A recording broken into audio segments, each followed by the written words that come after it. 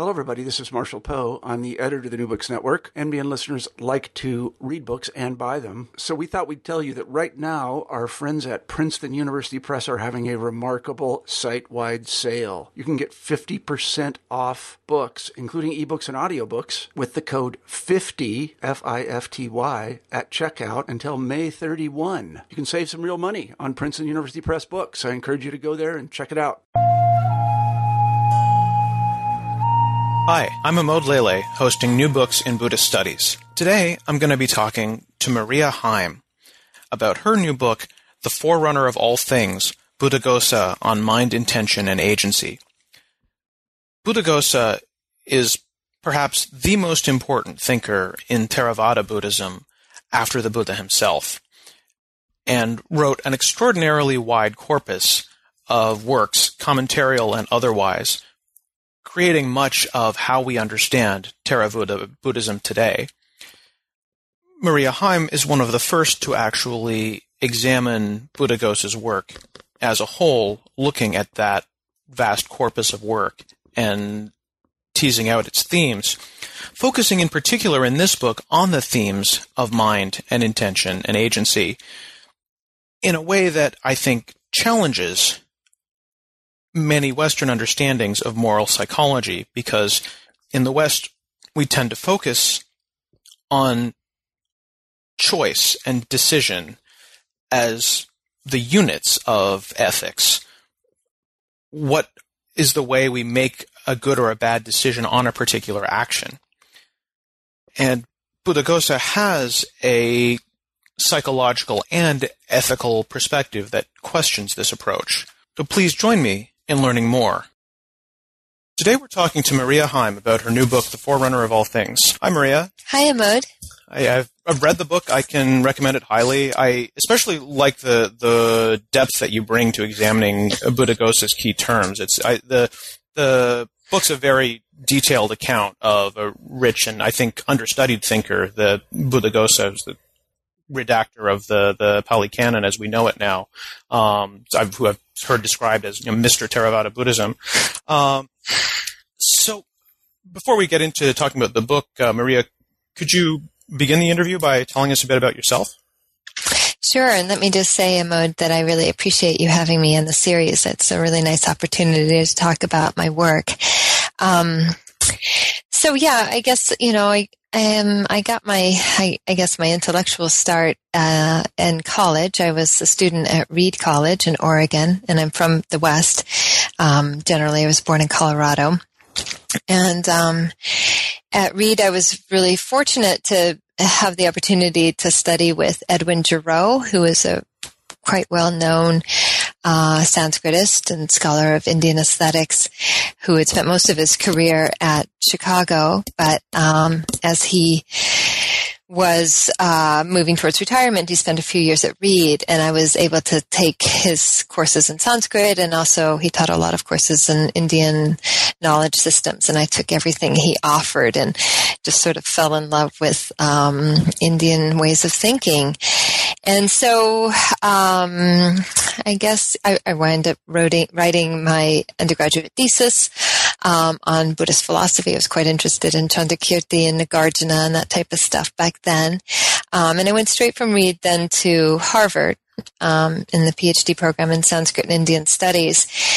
And continued to work rather broadly in classical Indian systems of knowledge. I went originally to work with Professor Nagatomi, but drifted more towards Charlie Hallisey's direction and became quite interested in Pali. But as a graduate student, I continued. I have a kind of deep interest that I've never been able to shake in Shastra. But I've also studied Jainism with some depth. So I've always been sort of interested in the connections and the confluences of these different traditions, even as I've gone more deeply into the Pali tradition ever since graduate school. So yeah, I guess that gives a sense of where I'm coming from and something of my training. Good. Yeah. And I think there were points where I thought I could see Charlie Hallisey's influence there in the book. Maybe first, why don't you tell us a bit about Buddhaghosa. Well, Buddhaghosa, as you say, is Mr. Theravada, right? He has just, second to the Buddha. His stature in the tradition of the Pali Theravada tradition is, unequaled. There's a great deal of material that is, attributed to him by the tradition, of which, of course, modern scholars don't accept all of it as being his. So some interesting kind of questions there. But he, of course, was the chief redactor and translator and editor of an existing earlier body of commentarial material that written in Sinhala, or that by the time he came to it, it was an ancient Sinhala, and he translated that back in, or likely a team of scholars working under him translated that into Pali, at the behest of his teachers and the authorities at the Mahaviharan monastery in Sri Lanka in the 5th century. And he's also the author of his own work, the Visuddhimagga, which is a very large text. There's much overlap, actually, with the Visuddhimagga and much of that commentarial material. But he's a very, very systematic thinker, somebody who is organizing the Buddhist path as it came to him, as he inherited it, into a very structured path. And despite being as huge as he is in terms of that role of both producing his own work, but then, giving us the commentaries as we have them, or having an important role in the commentaries as we have them today, he is surprisingly not studied as much as we might imagine. Of course, in Buddhist studies, a lot of these really important figures are known about. Everyone values them, but the actual decades of working with one particular figure and his range of texts is often not something widely practiced. So I've learned a lot about Buddhaghosa, of course, from Charlie, and I've learned a lot from his courses and from conversations with him. But there aren't a lot of other scholars I've been able to draw on for kind of the kind of deep questions I've had about Buddhaghosa's project. So in some ways it's things felt wide open in this project of trying to figure out what is he up to, and what is he trying to do, and how can he reshape our questions. Right. So how did you kind of come to that topic? I mean, it sort of seems like the kind of topic that, once you've sort of settled on it, that it sort of seems obvious. Yeah, somebody needs to write on this. This has not been done. How did you sort of find your way to this? Yeah, good question. So, yeah, I mean, I think at the most basic level, I'm fascinated with questions of human motivation, intention, why people do what they do, and also how we represent how people do what they do, and how we think about those questions of intention. And that's a question that's been with me for a long time. And so it seems, I think in an early stage of the project, it sort of fixed on this kind of well-known passage from the Anguttara Nikaya, where the Buddha says that karma is intention, or cetana is the critical word here. And so narrowly construed, the project began with that what on earth is cetana? Do we even understand what was meant by intention when we decide or when the Buddha claims that karma is that intention? So it began in that way, in trying to figure out, what became pretty clear is that, what that cetana stands for is a whole set of processes, right? Psychological processes that undergird action. I knew from the beginning, though, that I wanted to look at a number of different genres. I had a sense that this was a question of what intention meant in a more broad sense was answered differently in the Vinaya than it would be in the suttas or the Abhidhamma, and that the questions of intention look different in narrative literature. So I knew I was going to kind of look at this in different discursive contexts. I also knew I was going to be looking at both canonical and commentarial layers. I've always liked commentary. I don't want to say more than canonical sources. That seems, But I really enjoy the depth and the psychological intricacy of Pali commentaries. So I knew that it was going to have both of those layers, and it was only gradually that Buddhaghosa came to really occupy central stage in the way that he does in the book. And that's for a couple of reasons. One is that just because of this very complex and intricate psychological nuance that the commentarial sources sort of bring to the questions I was asking. They fill in gaps. They ask a lot of questions about what things mean. They offer a larger apparatus for understanding it. But then I also, as I tried to talk about in the introduction, I became more and more influenced by Buddhaghosa's own methods with texts, his own ways of reading canonical sources. So I began to see him not just as somebody glossing terms that I had to understand or something like that, or helping me understand a particular sutta, but rather, and this came out of reading kind of his introduction to the main Pitakas that he is attributed with, how he talks about genre, how he talks about discourse, how he talks about the different registers of the Buddha's speech, what he thinks intellectual methods are. And so I began to really be guided by him in terms of my questions. The more I ceded kind of methodological ground to him, or learned to sort of follow him around the text, the more interesting things got, for me in any case. So the canonical sources are always there in the text, but I do try to foreground what Buddhaghosa is showing me about them and how to read them. And I do try to foreground his own systematic way of interpreting questions of moral agency. But that was a gradual thing. It wasn't something I knew I was going to do going into it. Right. Really, it started with intention and moved to Buddhaghosa. Yeah, exactly. Right.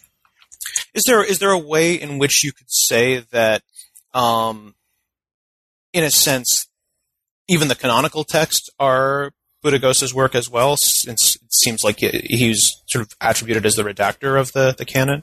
I mean, obviously he didn't write them, but... Right. Well, he's not the redactor of the canon as such. So, what he's describing is, he doesn't describe having any involvement in the canon, right?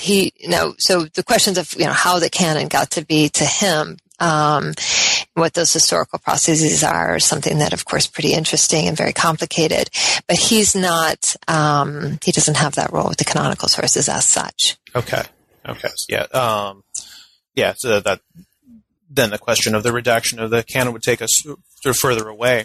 But maybe want to foreground that question of intention that is so, or of Chaitanya specifically, that is so central to your book. I can sort of see that question of what is Chaitanya really takes up kind of every chapter in a sense. But I'm wondering if it's possible for you to actually give an answer to the question, what is Chaitanya?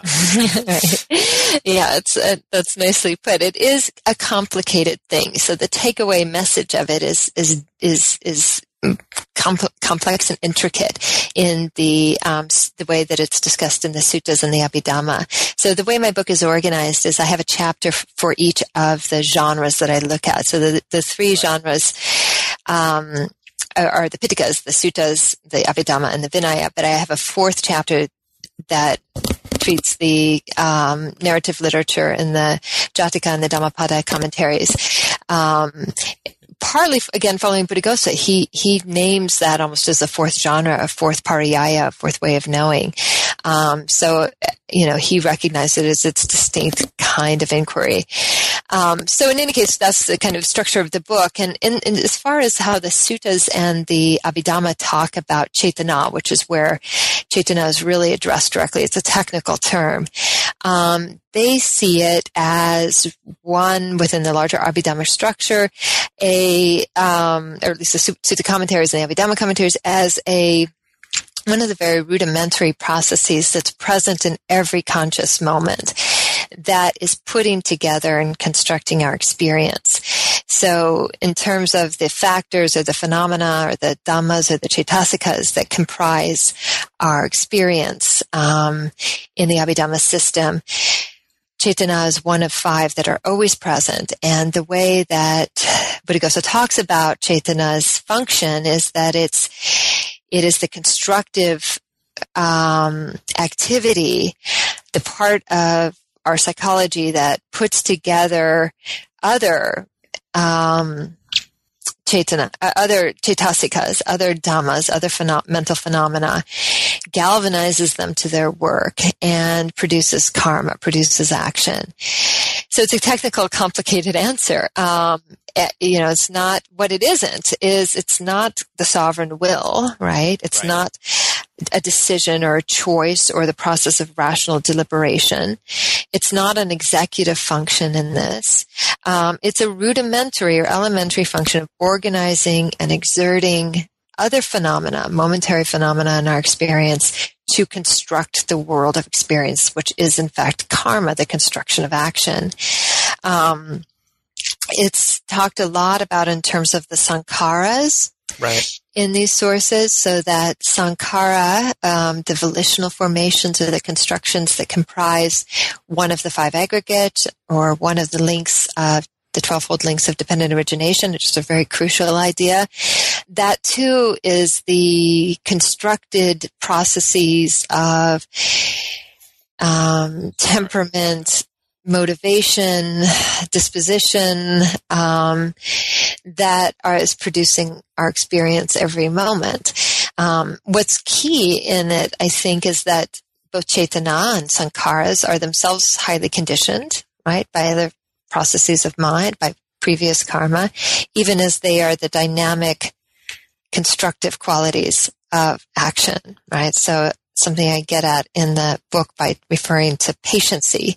Our experience of our moral agency is being shaped by previous causes and conditions.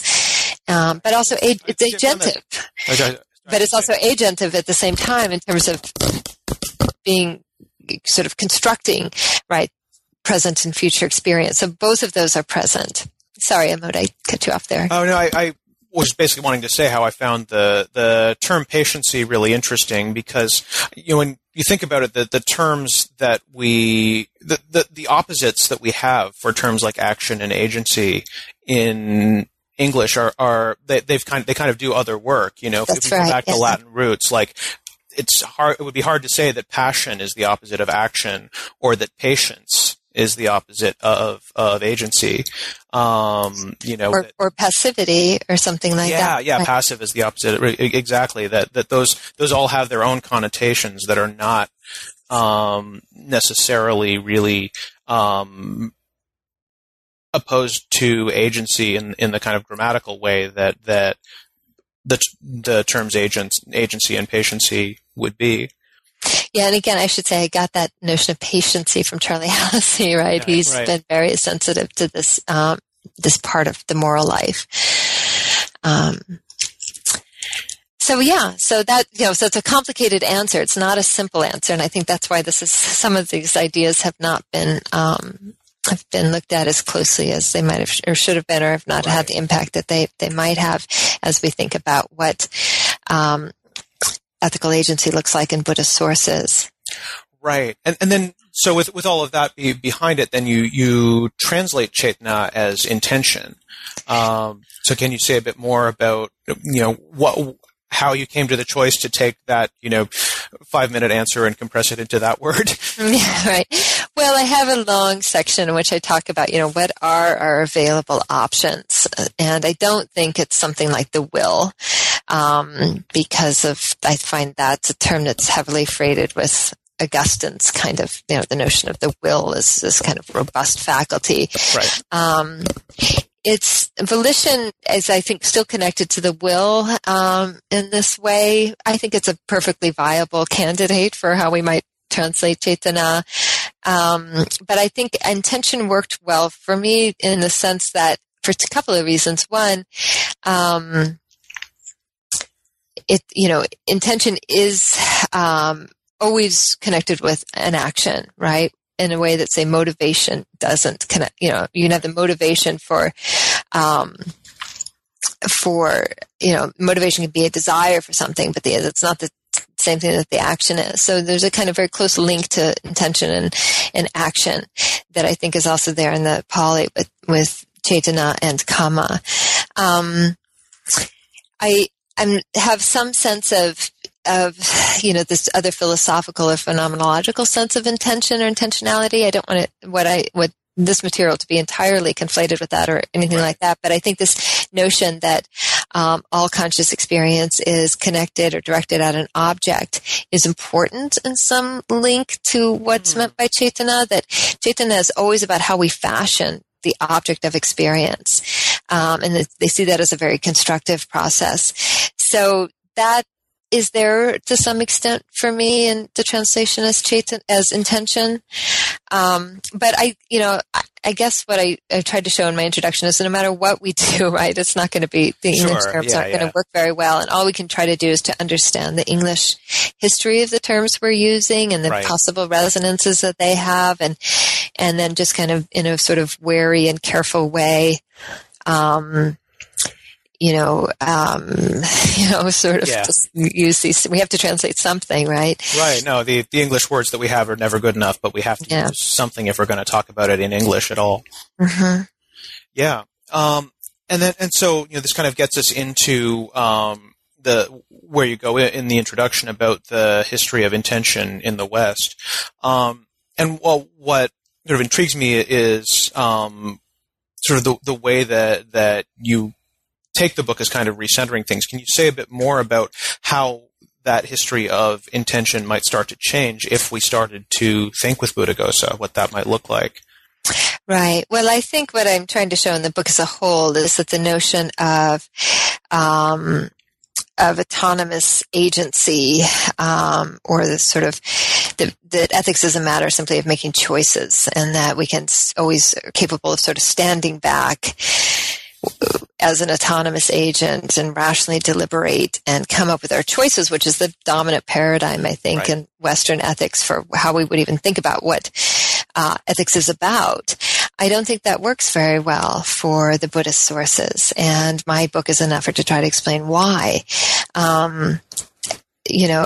There's nothing like that notion of choice in the Pali sources that I've looked at. It's not operative in the Abhidhamma. And it's interesting, and that's important for us to understand why that is. Instead, what I think we can look for the Buddhist sources to is a very complex, finely grained and intricate moral psychology or moral phenomenology, in which they're really interested in parsing at a pretty fine level the nature of moral experience. And that is a different kind of resource that we could look to than kind of dilemma-based ethical reasoning or ideas that somehow have to center ethical deliberation around this, what I think is a fiction, actually, this notion of the autonomous, free, sovereign will, right? That makes choice. I think that that's actually my own experience. That's not how human beings are like, and I think Buddhaghosa is very, very foreign idea to the Buddhist sources that I've looked at. Right. So, I mean, it sounds like, constructively and normatively, you think that at least to some extent, Buddhaghosa gets it right, whereas Western ethics to date has most often typically got it wrong. Is that a fair assessment? Yeah, I mean, I don't know if he's got it right in every way or anything like that, but I do think I appreciate this this looking under the hood of what goes on underneath our choices in a way that and it's not that it's not present in the Western traditions, right? I've been always really interested in the British moral sense theorists, right, for the kind of work that they do on the moral sentiments, very richly psychological thinking about what goes into human moral experience. So, for me, Buddhaghosa offers, and the whole Abhidharma tradition offer a really complex and interesting psychology to understand how we work. That's richer than just a desire and reasons-based notion of intention, or that assumes just a kind of pure rational agency or something like that. Right. So if Western ethics were to take that up, what might that look like? If we were to have a conception of ethics now that thought a bit more with Buddhaghosa and was less focused on the agent's choices and decisions, how might that work? Well, there's, I guess I'm interested in moral psychology, right? So I don't know if people are going to stop doing ethical theory in the way that they have. That seems to presume this notion of choice at the heart of it. But I think there is work going on in moral psychology in the West, and I think some of the cognitive science and the philosophy of cognitive science is also getting at some of these, that we have to understand a deeper, more empirical understanding of what human beings are actually like, on which we might begin to predicate some of our ethical theories. And again, this is present in the Western tradition. If you look at, even Kant, who we kind of hold up as, the foremost promoter of free, autonomous, rational agency, he actually also wrote about empirical human anthropology, right? What are people, practical anthropology? What are we actually like, right? What are the limitations and possibilities on us as ethical agents? So there is this tradition that's in the West. It just, it isn't always what makes its way into a lot of our ways of thinking. And what's striking for me about it, as I say in the book, is that why is that tradition that emphasizes the kind of autonomous choices? Why is that the tradition or the principal lens through which people have looked at Buddhist ethics? When in fact, Buddhist, or at least Buddhaghosa, I don't like to say a lot about Buddhist ethics as a whole, but at least Buddhaghosa and many of our other resources, I think Shantideva, as you know too, I think is, really trying to do something quite different. So I do have things I tried to say in the book about that, that I don't know if these constructive projects to often very holistic in terms of how they're carried out, to construct Buddhist ethics according to Western ethical theories are the way to go. Right. Does that maybe speak a bit to that controversial claim of Damien Kuhn's that there's no such thing as Buddhist ethics? Have you seen the articles where he sort of said that recently that he describes Buddhism as morality without ethics because it doesn't he doesn't find any sort of systematic ethical reasoning. I haven't read his recent work, but here was somebody who at an earlier stage of his career was quite keen to describe in a holistic way Buddhist ethics as as a kind of whole system, as virtue ethics, and so virtue theory, right? So I don't know that, so it's, it sounds like he's changed his thinking on some of that.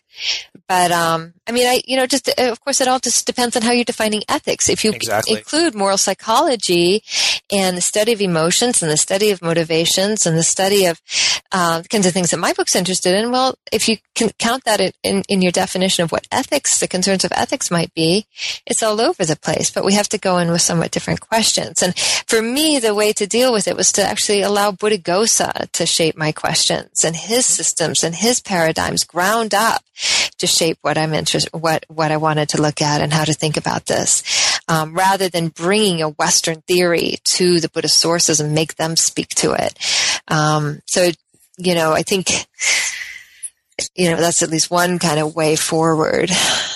Yeah. And so I guess, just trying to sort of think through, if we were going to teach an Ethics 101 course that was, framed around Buddhaghosa's questions, rather than around, Rawls's or Judith Jarvis Thompson's or whatever, what might that look like, especially if it was to an audience of, modern secular-ish students? Sure. Well, again, I think it has to be shaped by the genres of the texts that we have, and we have to study genre and reading practices more carefully than we often do. what I think narrative literature is a very useful resource for thinking about deep philosophical questions about morality and agency, right? As I've tried to do a little bit in my chapter. The Vinaya is a, somewhat unique and interesting way of approaching moral questions. Abhidhamma is not studied that much even by graduate students in American Buddhist studies programs, but Abhidhamma is really, at least for the Theravada tradition, is really at the core of what you would have to understand before you could responsibly do Buddhist studies or understand Buddhism, which is something that was really important for me, is because I hadn't studied it until I wrote this book, and I spent an awful lot of time just trying to figure out what on earth is this? Yeah. How to understand it. And it's not, I don't think it's widely taught in our institutions. But everything changes after you've studied Abhidhamma systematically. How would you say it changes? Well, according to Buddhaghosa, and I think it's also in the Milinda Panha, that they always say you should study Abhidhamma first, because after you've studied Abhidhamma, you have an answer to every question, which I think is an interesting claim, but what it gives you is structures in which you can locate questions of doctrine, you can locate all sorts of things, right, and produce answers. Now, those answers often look kind of dry and uninteresting, but on reading Abhidhamma with Buddhaghosa, what you see is what the Abhidhamma is just a series of methods. It's a series of analytical methods all the way down that give you the tools to analyze and dismantle and recategorize experience and all of its dynamic, complex interactions. So if ethics was about, let's try to figure out what our experience is and what it could be capable of, then Abhidhamma would provide a tool, one kind of tool, to do that kind of analysis and do that kind of careful searching through what human beings, what goes on with us psychologically. So, again, that's just a ground up different way of doing things. But I think those are the type of resources that if one wanted to teach such a class, one could draw on. So I'm just sort of trying to envision, an 18-year-old woman coming into an ethics class with no prior background in Buddhism, and not necessarily even actually reading Abhidhamma texts. That would probably be pretty ambitious, but having a course that would lead them through, that would lead her through thinking, analyzing experience in that way. Wondering, what kinds of conclusions might she come to if she took that seriously? How might she be different after that class is over? Well, I do think that these are different methods that, like any intellectual method that we train our students in, create certain kinds of critical skills. Learning how to function in the world of Abhidhamma is a certain kind of critical exercise. Whether that has a great deal of relevance for the modern world, I don't know. I do think learning how to read narratives is, in complicated ways, is something a lot of us are doing in all of our classes anyways. Narratives have great philosophical potential, in terms of making questions of how to live very, rich and complicated. I think narratives also, as I talk about in the book, they also work on us, right? They create certain kinds of sensitivities. I teach that type of stuff in my classes a lot. I like to see what happens with 18-year-olds who are grappling with challenging stories and the time frames that they suggest, and the kinds of, just sort of complicated human beings that narratives often give us access to. And I think another important thing that we want our students to understand is how institutions work, how traditions, how culture works on us as moral agents, as people always working within a setting. And you could say the monastic rules, if you understand how that works, right? What they say about what they do, how they inflect and influence and shape people even prior to moral decisions. is a kind of knowledge we should have as teach our young people, right? How do institutions, the Vinaya is just one institution. There are other institutions that are acting on us all the time. How do we develop the questions and the ways of even seeing how those things influence us? So these are not, I don't know if we want to call that ethics, right? Maybe not. I think I have a pretty wide idea of what ethics might be. Questions about how to live very broadly and how to ask those questions well. But I think, we have, if you want to do something like that with Buddhism, we have to deal with the sources that we have, right? And what they can teach us about them. And how they might need to give us entirely new critical skills that we don't have. I mean, that's one of the reasons why we might want to go to Buddhist sources, is not just to see our own methods reflected back at us, our own theoretical systems reflected back at us, but rather to learn totally different ones, or ones that they can reshape our thinking at a more fundamental level. So, yeah, I mean, I guess that I would begin to try to formulate an answer sort of like that if I were to be thinking of what sort of Buddhist contributions or Buddhaghosa's contributions might be to ethics. Right. I mean, it sounds like in a sense the contributions could probably go well beyond ethics or anything we think about as ethics. I mean, I notice, to take it back to the book, I notice in the intro when you're talking about the history of intention, again, there's you go into kind of legal theories of intention and psychological theories of intention, that this sort of interdisciplinary approach to it. And I wonder if you think, there might be any implications of considering Buddhaghosa's thought on intention in those kinds of realms of law or psychology or other things that are not considered traditionally part of ethics in the West. Sure. Yeah, I mean, I don't have much more to say about that other than what I suggested in the chapter on the Vinaya and then the chapter on the narrative stuff. I do see, the Vinaya is a kind of legalistic realm of thinking, it's trying to get at really complicated questions sometimes of consent, of intention, of motivation, in ways that are really pretty layered and thoughtful. I don't know if that would help, a legal scholar in some other domain, but as a kind of sophisticated legalistic reasoning, I think the Vinaya offers that. Some of the stuff on the sexual stuff that's in the Vinaya is really interesting in terms of how they're trying to configure consent. And this is obviously a really important and urgent question for our own context. Sure. I do think that the questions they were grappling with and the modes that they were grappling in are instructive for us in terms of thinking with subtlety about those sorts of things. In terms of the narrative chapter, I'm really interested in the kind of the social questions of how people represent other people's intentions, right? So the narrative chapter was a way I was trying to get at that, right? For what purposes and by whom are people's intentions represented in the ways that they are? So in the narrative chapter, I was really interested in how even deciding what an action is or what an intention is selecting out from a field of experience something based on a particular perspective and a particular agenda.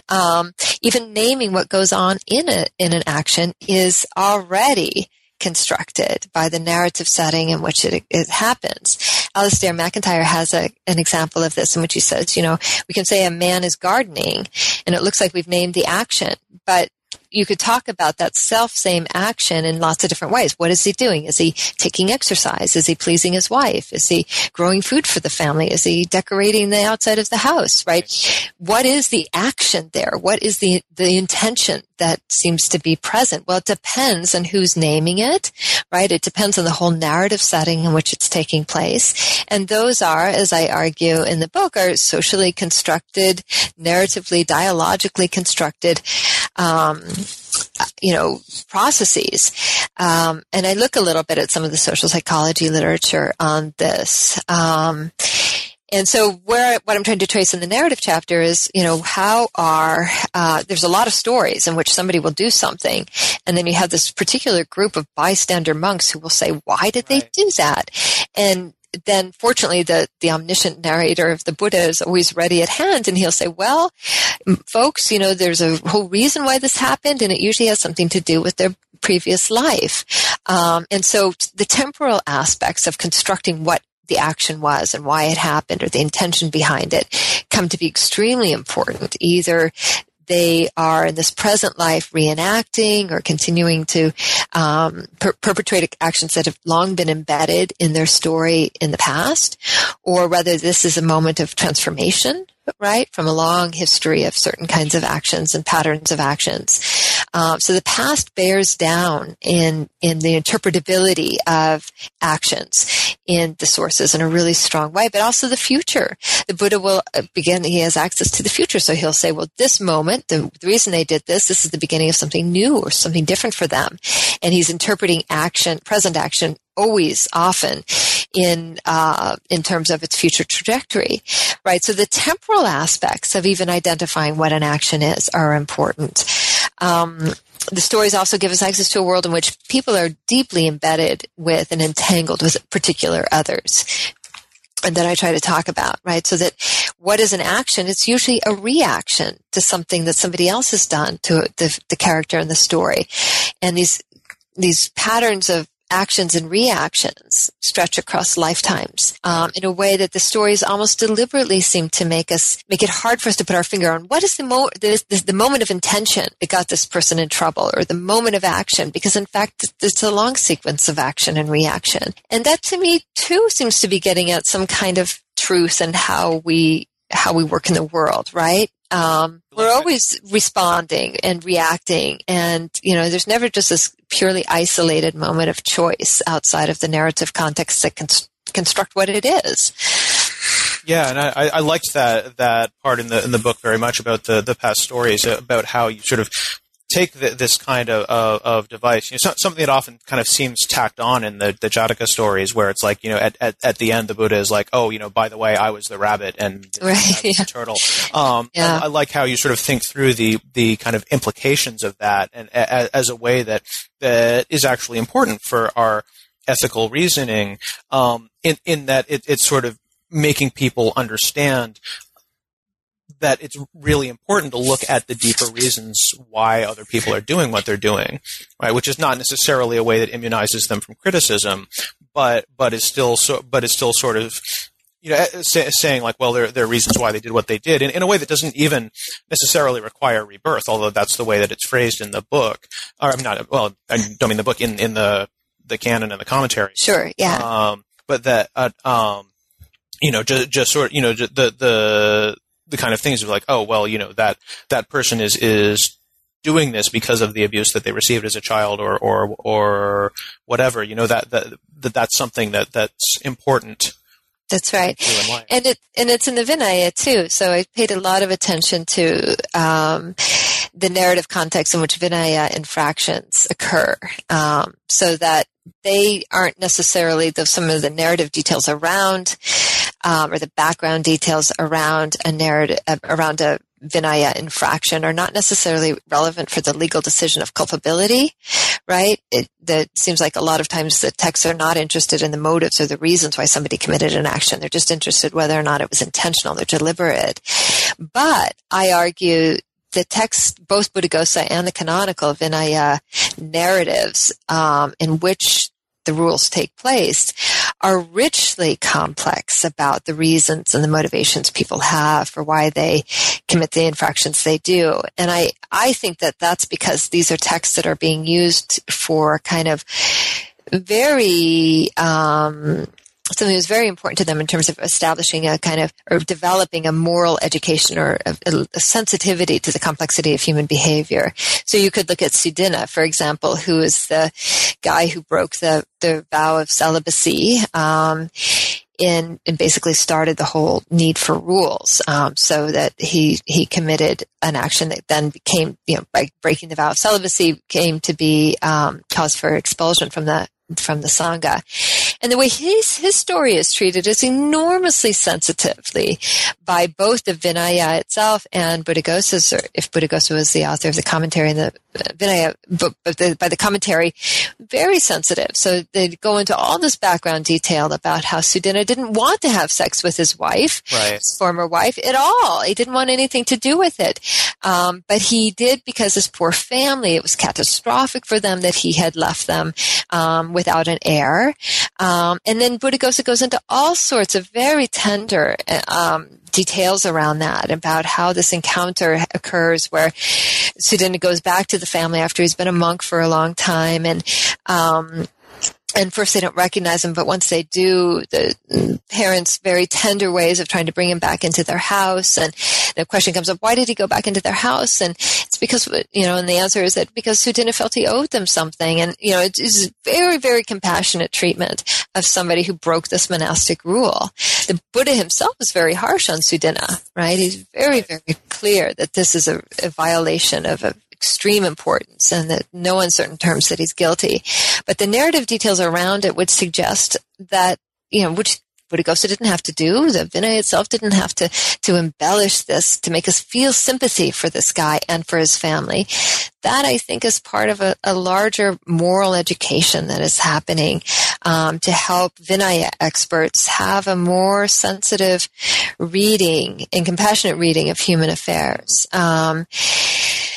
So I'm really interested in how stories do that, right? How they take us into the particularities.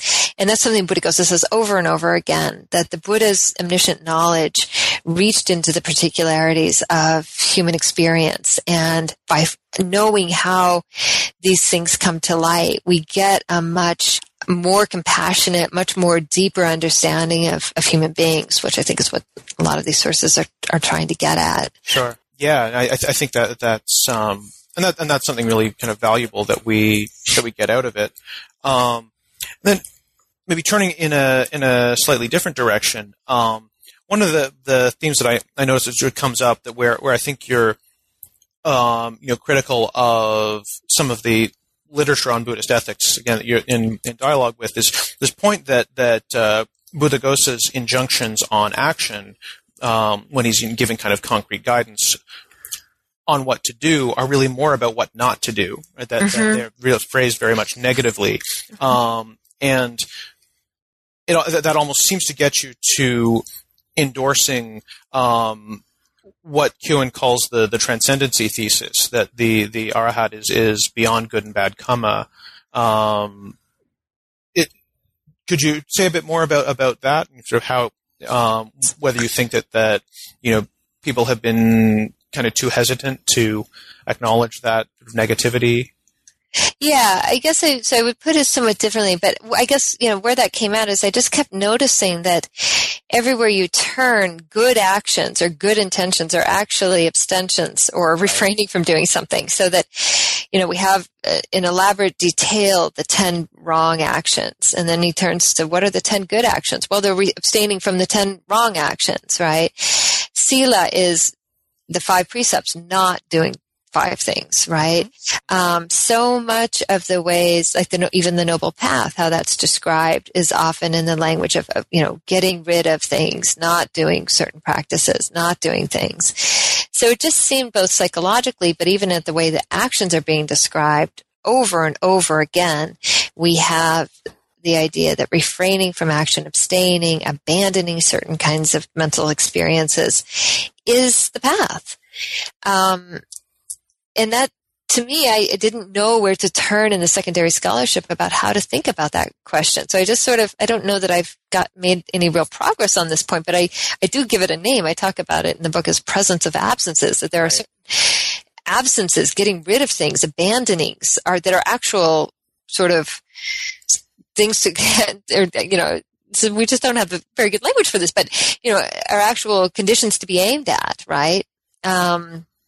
Lack of remorse is a condition that makes other things happen, right? And a lot of the sources are talking about how to achieve something like the lack of remorse. So, in terms of the transcend, I do relook at that question about is karma, and then we have sources that say, karma that is neither black nor white, right? Right. Is the kind of karma to be aimed at. And it's pretty clear. Buddhaghosa has this whole notion that arhats are beyond karma, and good and bad karma, right? However conceived. So I do think, my sources seem to suggest that I don't agree with Keown on his worry about that.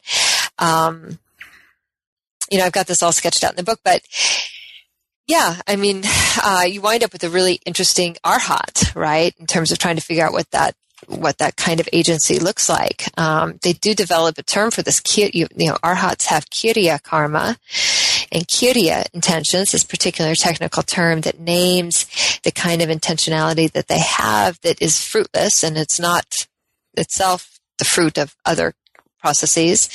But that's just the flip side, the logical flip side of the whole notion of Chaitanya as constructed and constructing experience all of the time. So to me, it's consistent,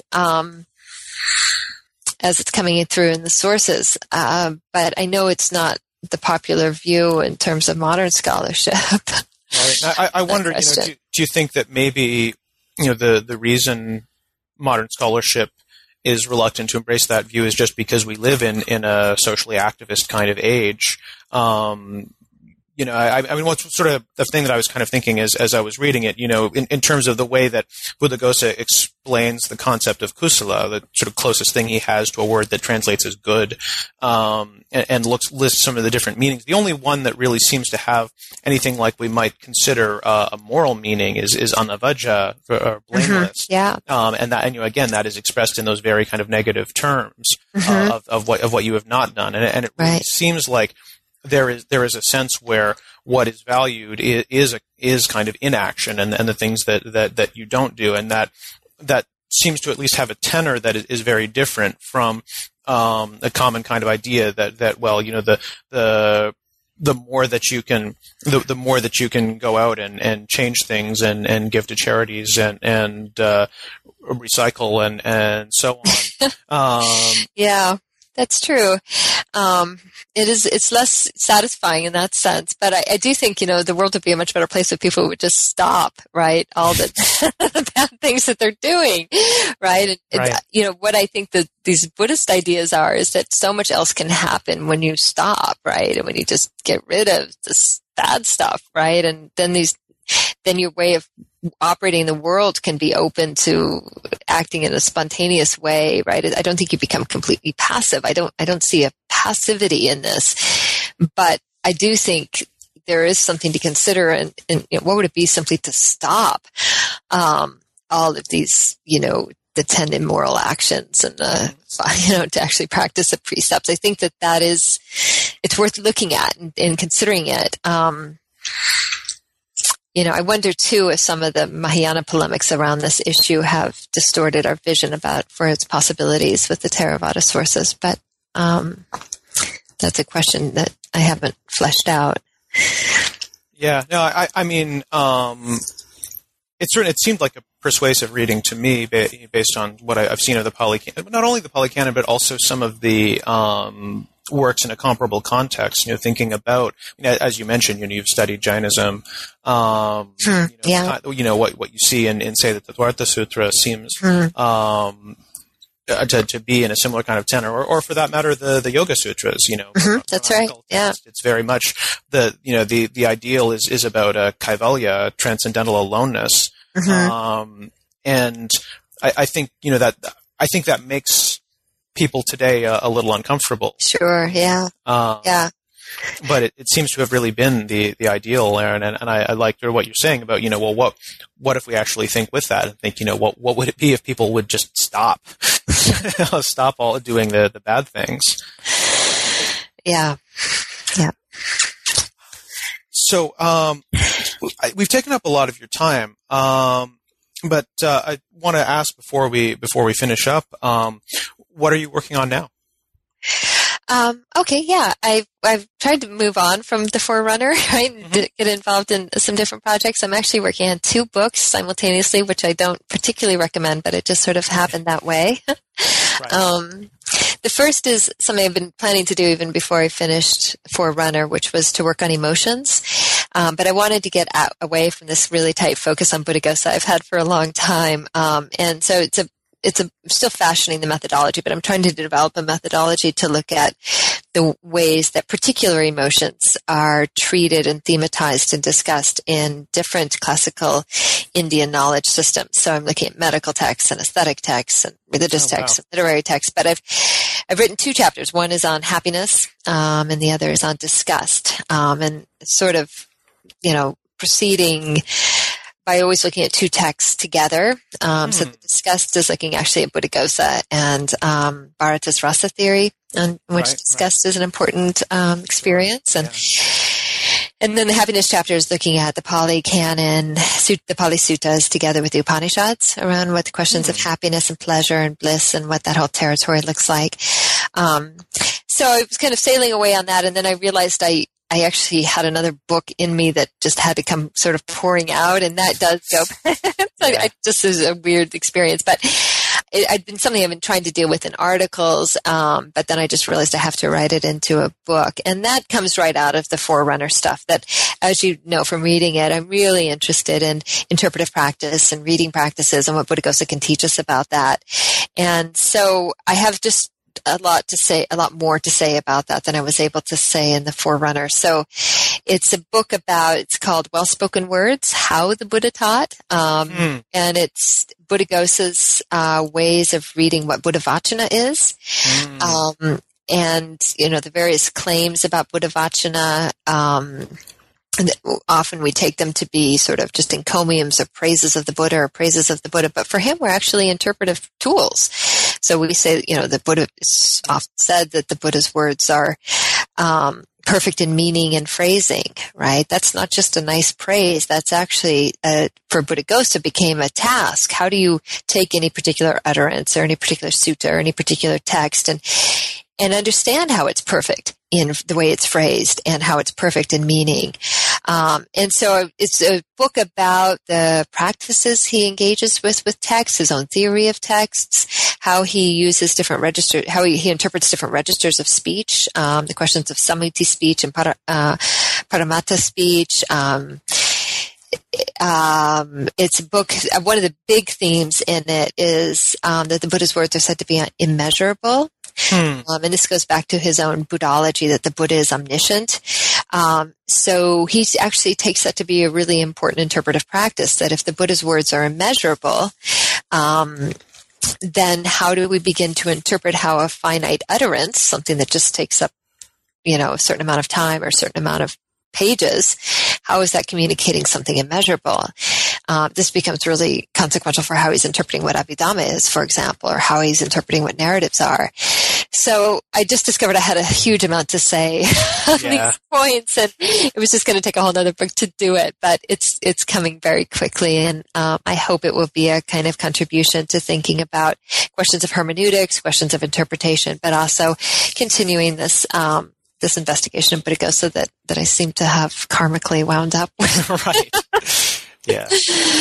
You knew him closely in a former life or something? I guess so. I don't right.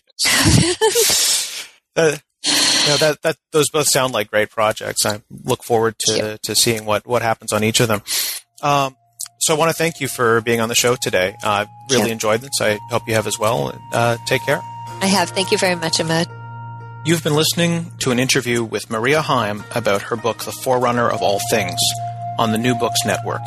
I'm your host, Amod Lele.